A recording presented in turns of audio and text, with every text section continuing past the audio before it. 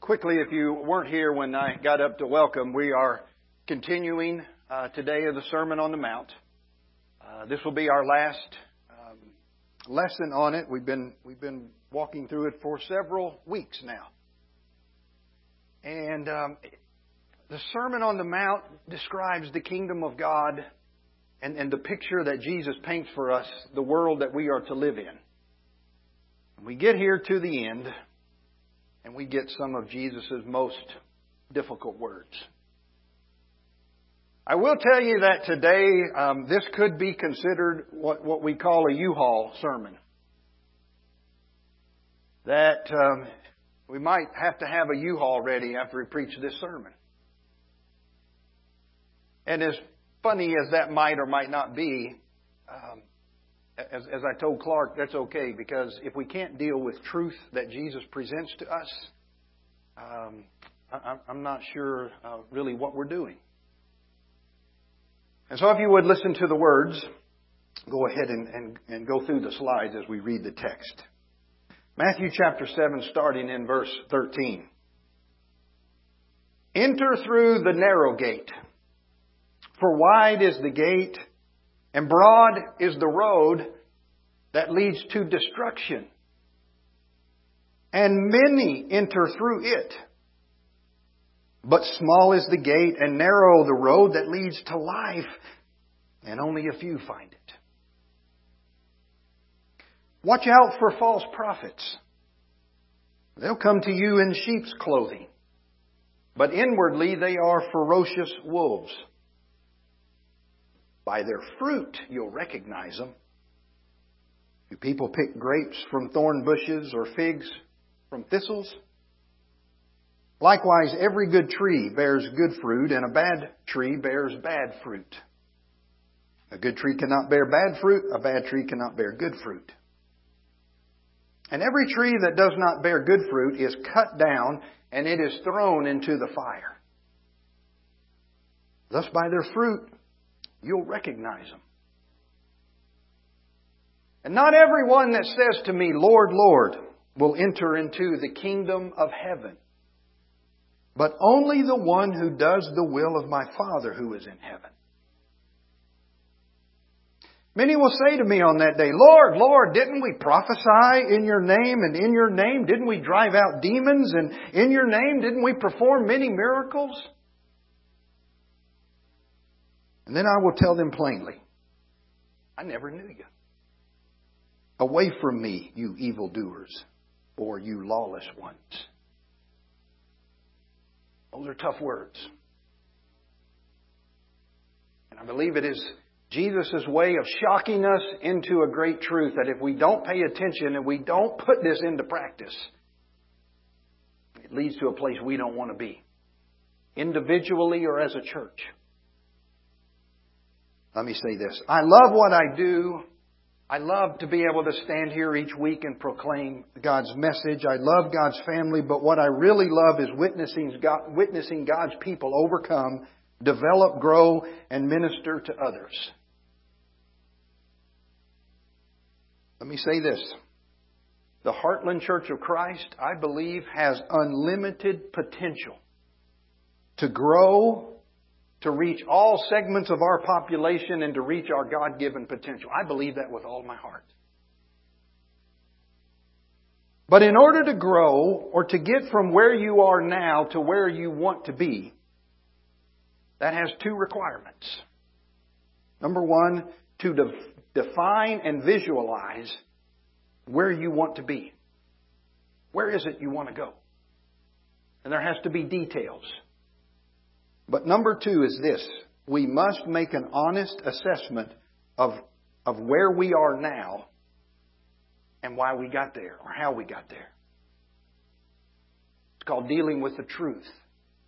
Because we never grow until we deal with the truth of who we are now, which is what Jesus was saying. That means we've got to get to work. So here's a natural law. And by the way, everything that I'm saying is right here in front of me today. I'm not going to go off on a tangent. Here's a natural law that works 100% of the time.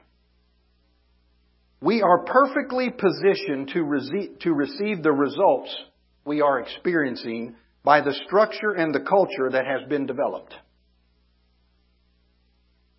To change the results requires change to the structure. So Jesus spoke life-giving words in this Sermon on the Mount. He offers the greatest words of wisdom on how to attain a life of love, of caring, purpose, peace, forgiveness, and growth. These words and that life are our greatest need and desire. But again, it means working on myself. Growth is intentional. It is persistent. And it requires humility. So here's what he said. Go ahead and go to the next slide. I don't know if all 5 of them pop up or one at a time. That's good. This is what Jesus said. This road is narrow. Which means not many people are willing to travel down it. The majority will say, no thank you. Jesus has been speaking about the kingdom of God for the duration of this sermon, and I believe it would be proper to keep these verses in their context as we interpret it. I believe Jesus is talking about the narrow road to the kingdom of heaven. I don't believe that Jesus here is necessarily talking about salvation, eternity, or heaven. He's describing the path towards spiritual maturity in the kingdom of God. And according to Jesus, most people would rather not put in the effort to squeeze onto the narrow road. We understand this from life experience. Life gives us multiple examples, right? Want to play the guitar? The road is narrow because your fingers will hurt. Want to be a heart surgeon? The road is quite narrow. You have a desire to be healthy and in good shape? The road becomes a cattle trail. It becomes very small. Life teaches us that though all have desires, most are not willing to put in the disciplined effort to achieve it. The only road that will lead to our destination is the narrow one. Want to love others? Find your purpose? You want to live without anxiety? Google says take the narrow road. But understand that there will be tolls to pay. Number 2, Jesus says this. False prophets. The road's narrow, but understand this too. False prophets are lurking. They look harmless like sheep, but are in fact wolves that are destructive to you. Prophets were known for their message that they proclaimed. And these prophets are no different. In this context, their purpose is to distract us from going down the narrow road. Because they themselves will not travel the narrow road, they attempt to keep others from accomplishing what is most important. Don't fall for the appearances or the titles. Don't succumb to their ability to quote proof text from Ezekiel to make their point. Jesus said, take a look at them and examine their fruit. Their fruit are their results in life.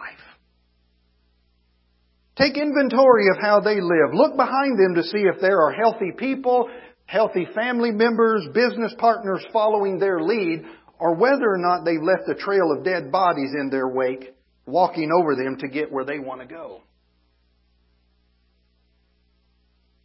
See, false prophets love to major in the minors. They love to criticize. And they maneuver in the dark. And they're lurking. And you'll discover them by the message and by their lifestyle. Jesus goes on and gets even tougher. Words are not enough. Saying, singing, praying, Lord, Lord, will not suffice. Singing Amazing Grace in the assembly or shouting Amen during the sermon or mouthing bless this food to the nourishment of our bodies or even saying guide, guard, and direct us or even listening to contemporary Christian radio. None of that will suffice if my life is encumbered by anxiety, fear, anger, lust. It's not enough. It's actually an illusion that does not produce the life in the kingdom of God for myself or for others. And Jesus continues, where He says, doing is not enough. Not only are words not enough, but doing is not enough. Church, religious activity is of no value to Jesus or the kingdom of God. Church attendance doesn't count. Eating crackers and drinking grape juice each week, that'll just give you bad breath. Cleaning up after fellowship meals, so what? Matter of fact, attending ladies class, coming on Wednesday night, taking food to those in need, leading prayers, teaching children, doing marriage seminars, holiday outreaches to family in need, back snacks, traveling to El Salvador, and even preaching from the pulpit each week doesn't prove anything to Jesus. Because see, everyone can have ulterior motives. Psalm 51 says this, for you will not delight in sacrifice, or I would give it. You will not be pleased with the burnt offering. The sacrifices of God are a broken spirit, a broken and contrite heart. O God, you will not despise. Proverbs 21, verse 3, to do righteousness and justice is more acceptable to the Lord than sacrifice. Your words aren't enough. My words aren't enough. My doing isn't enough. It doesn't impress Jesus. I'm going to come back to number 5 at the end. Here's the problem. Hold on to your pews. Here we go. Here's the problem. Our decade-old structures and traditions and habits and worship orders can become a hindrance to hearing and seeing and obeying Jesus. Church tradition becomes the lens through which we interpret the words of Jesus instead of allowing Jesus to speak to our traditions. Thus, traditions become sacred. They become our unwritten text that trumps Scripture. For example, the Bible clearly says, greet one another with a holy kiss. We say, no, no, no. We don't do that around here. Translation, it's not in our church tradition or structure or culture. And so what develops over time is that we learn to listen and watch for clues during the assembly, these catchphrases, doctrinal leanings when preaching from a particular text, trying to figure out if it fits within the system. Did he say anything that's outside the system? Is he pushing us in a direction that we've never gone before?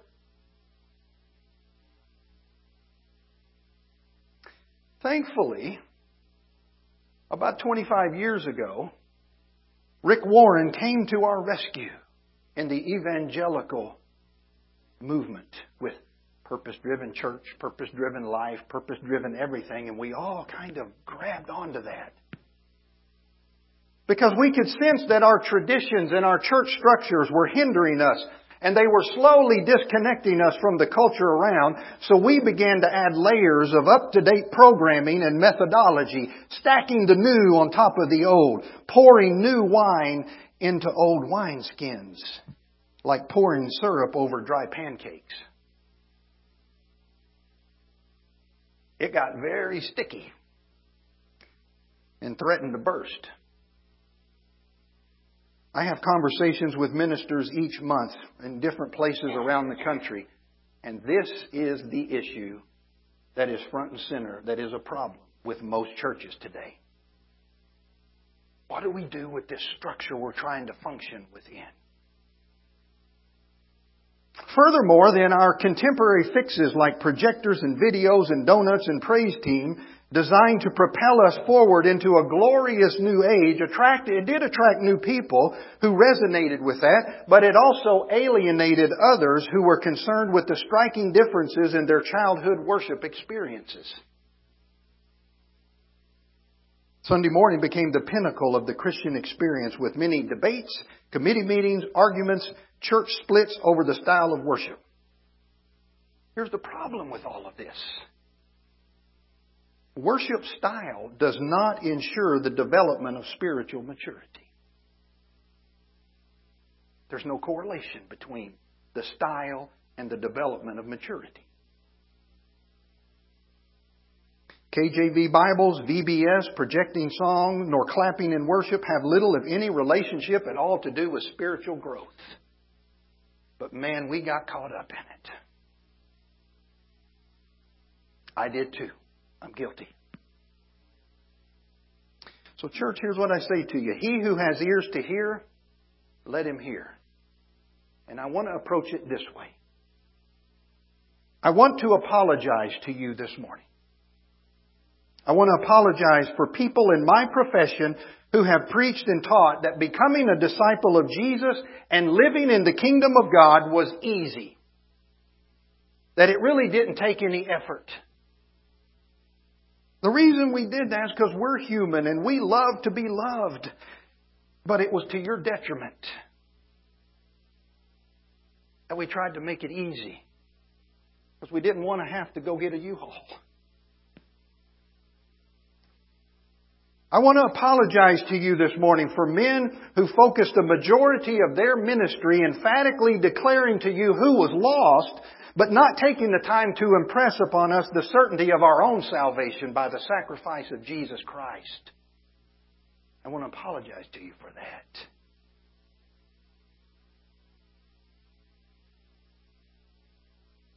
I want to apologize for sermons and church groupthink that led you to believe that the pinnacle of Christian living was acknowledging certain core doctrines. By being able to go, yes, I believe that. Salvation by being right. Furthermore, I want to apologize for those of us who communicated that salvation was over there, heaven, to the exclusion of life here. Because it left us wondering, what do I do with my life here? I want to apologize for church leaders who by their silence communicated to you that the American culture, the political, the national, the social media, family values, the American rugged individualism, right? That's what I mean by this. By their silence communicated to you that the American culture is the lens through which we view Christian practice. Instead of declaring from our pulpits that Jesus is the one who dictates how we view culture, faith, and church life. We should have been doing that. I want to apologize to you for preachers who taught that as long as we had the 5 acts of worship done properly, that you could then adopt a take it or leave it to all other aspects of Christian community. That as long as we did not combine 2 acts of worship at the same time, and as long as everything was done decently and in order, there was no need to go out of my way to meet other people, to sign up to serve, or to practice hospitality. Just make sure you have everything right and go on your way.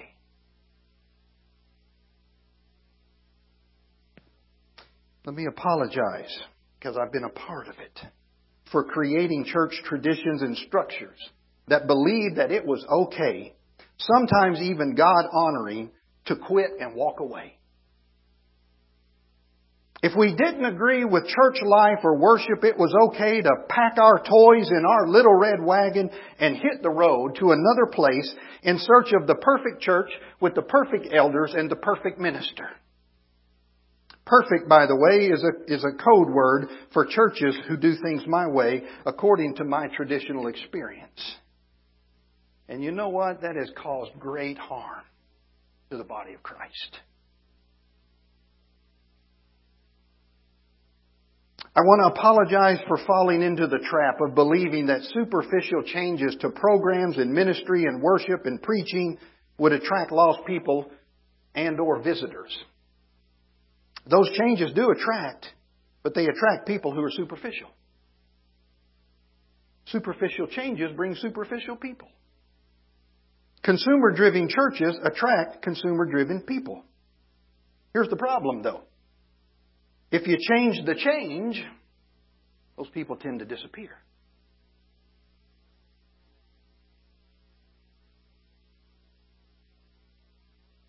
Let me apologize for churches that did not keep the challenging yet life-giving teachings of Jesus in the forefront of our assemblies. For churches that indirectly taught that if we could stir the baptismal waters periodically, if we had warm bodies in the pew on Sunday morning, and if those people put money in the tray as it was passed by, then all is well. Because of the fear of losing members and money, we did not command that we love each other regardless of our differences. And that's been harmful. Let me apologize for churches who have settled for the idea that it is okay for 20% of the congregation to do 80% of the work and 80% of the giving without confronting and setting the expectation that Jesus set, which is a life of discipleship and ministry. Because it's not okay in the kingdom of God. And finally, let me apologize because I have a tendency to forget that what people need most is not brick and mortar and committee meetings or even basket weaving. What people need most is love and forgiveness and hope and grace and purpose. Ultimately, what people need most is Jesus. May all that we do be in response to Him. Clark.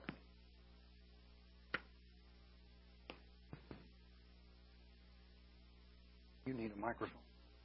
Okay.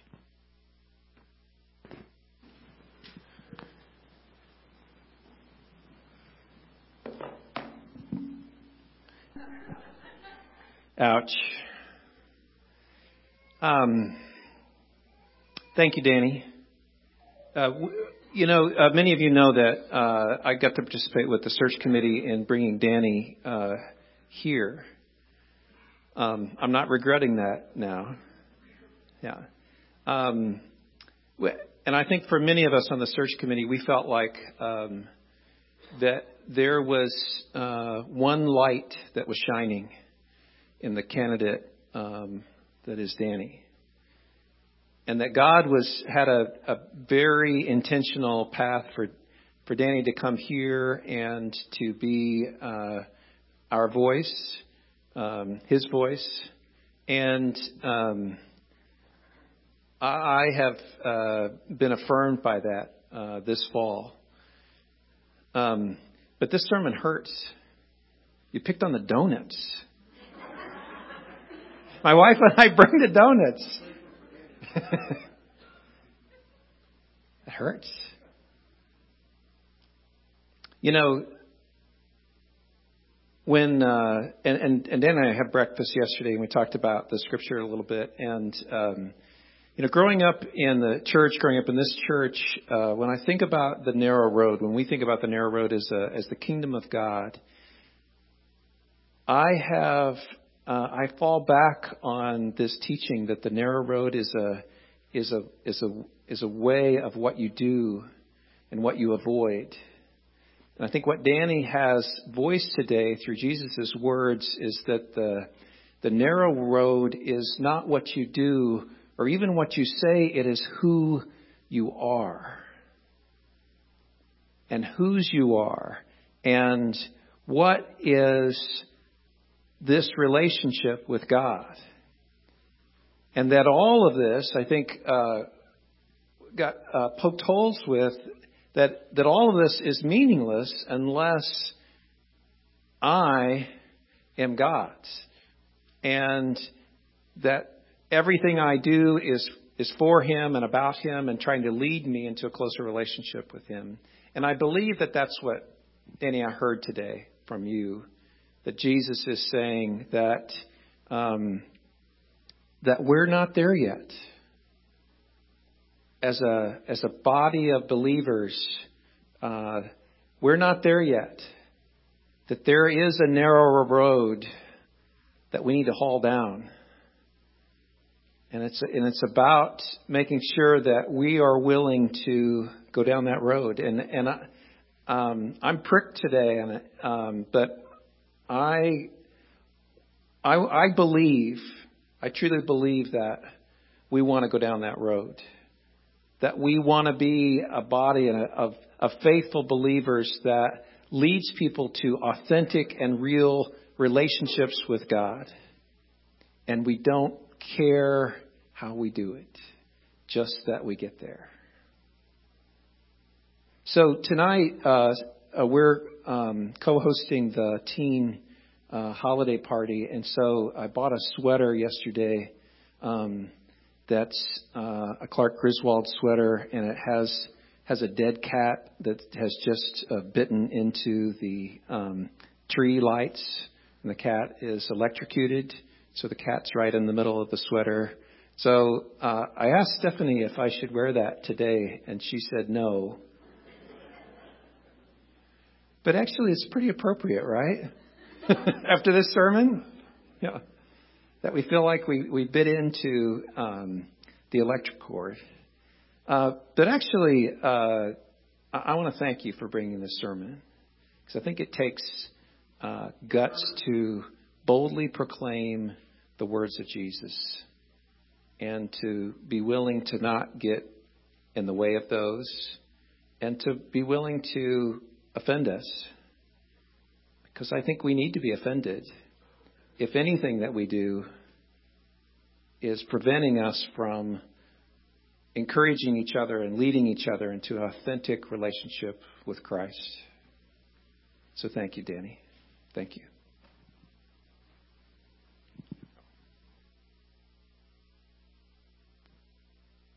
So go to the next slide. Here's what Jesus said at the end. Away from me.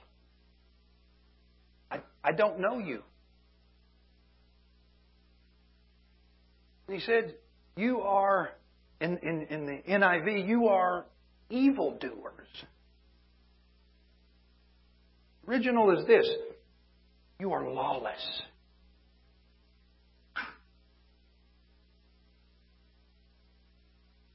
And here's what Jesus, I think, is saying to us. You're saying all this. You're singing all of this. You're coming each week. You're working in all of these ministries. And you're performing. I don't know you, though. You didn't take the time to develop relationship with me before you jumped in and served. And I don't know who you are. So I ask this question. By the way, let me let you off the hook a little bit. All the ministries and things that we do, I think, are wonderful. Okay? Kind of gut punched you today on purpose. But here's what I would say. Yes, and please don't take the donuts. They're so good. Please. Here's what I would say to you. And I forgot what I was going to say to you. Oh, here's what I would say to you. Each one of us has to ask ourselves, why do I say and why do I do? What's the motivation? And am I going down the narrow road and working on myself for the sake of the kingdom of God? I can't answer that for you. Only you can answer that. Here's what I know. Jesus wants relationship. Where do you find relationship with Jesus? And I want to share with you two things. One, you always find it at the cross. Where did this life end up for Jesus? On the cross. He was willing to give everything. Why did He go to the cross? So people would cheer and go, woo, way to go, Jesus. I'm so thankful you went to... No. He went to the cross to die, to give everything that He had for us. You want to know Jesus? May I suggest you go to the foot of the cross and look up and spend time with Him there. The other place where we find Jesus is in the eyes and hearts of other believers. That's where Jesus is.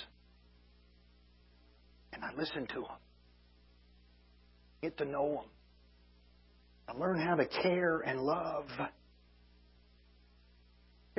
Here's what this world needs. This world doesn't need this stuff. I'm glad we have it. But it's worthless in and of itself. The world needs...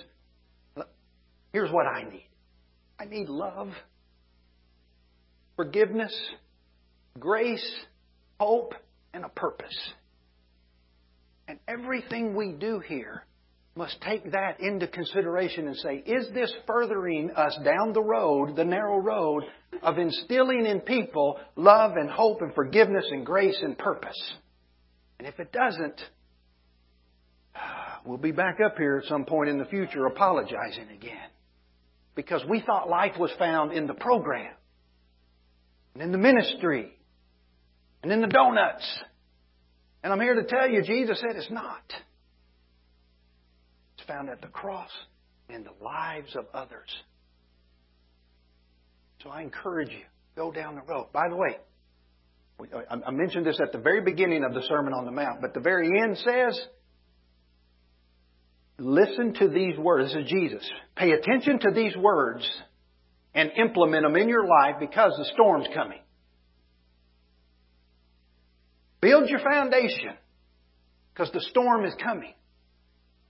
And if you haven't gone down the narrow road, if you haven't worked on your emotions and your desires and your focus in life and all that Jesus taught, if you haven't, when the storm comes, everything's collapsing around you. It's not if, but when. So here's what we do.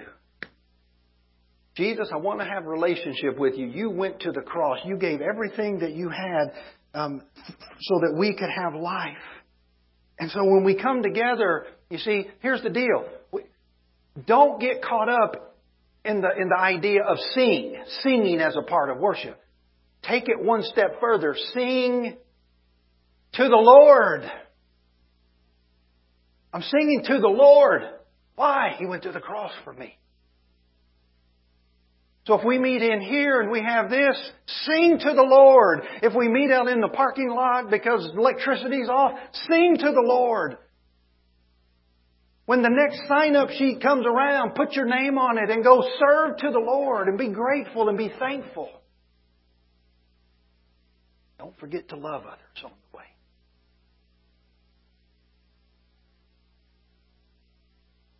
And that is the Sermon on the Mount.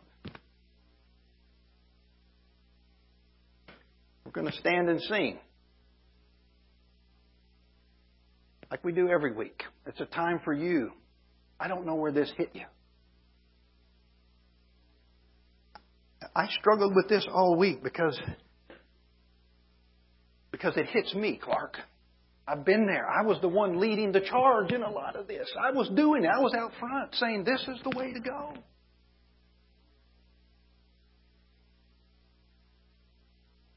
I had the attitude, you know what, if you don't like it, go find you another church. We'll be better off without you. God forgive me. This isn't just about you. It's about all of us. I forgot about Jesus. And I'm here today to tell you, hold me accountable to keep Jesus in the midst of my ministry here, or our ministry, okay? Please.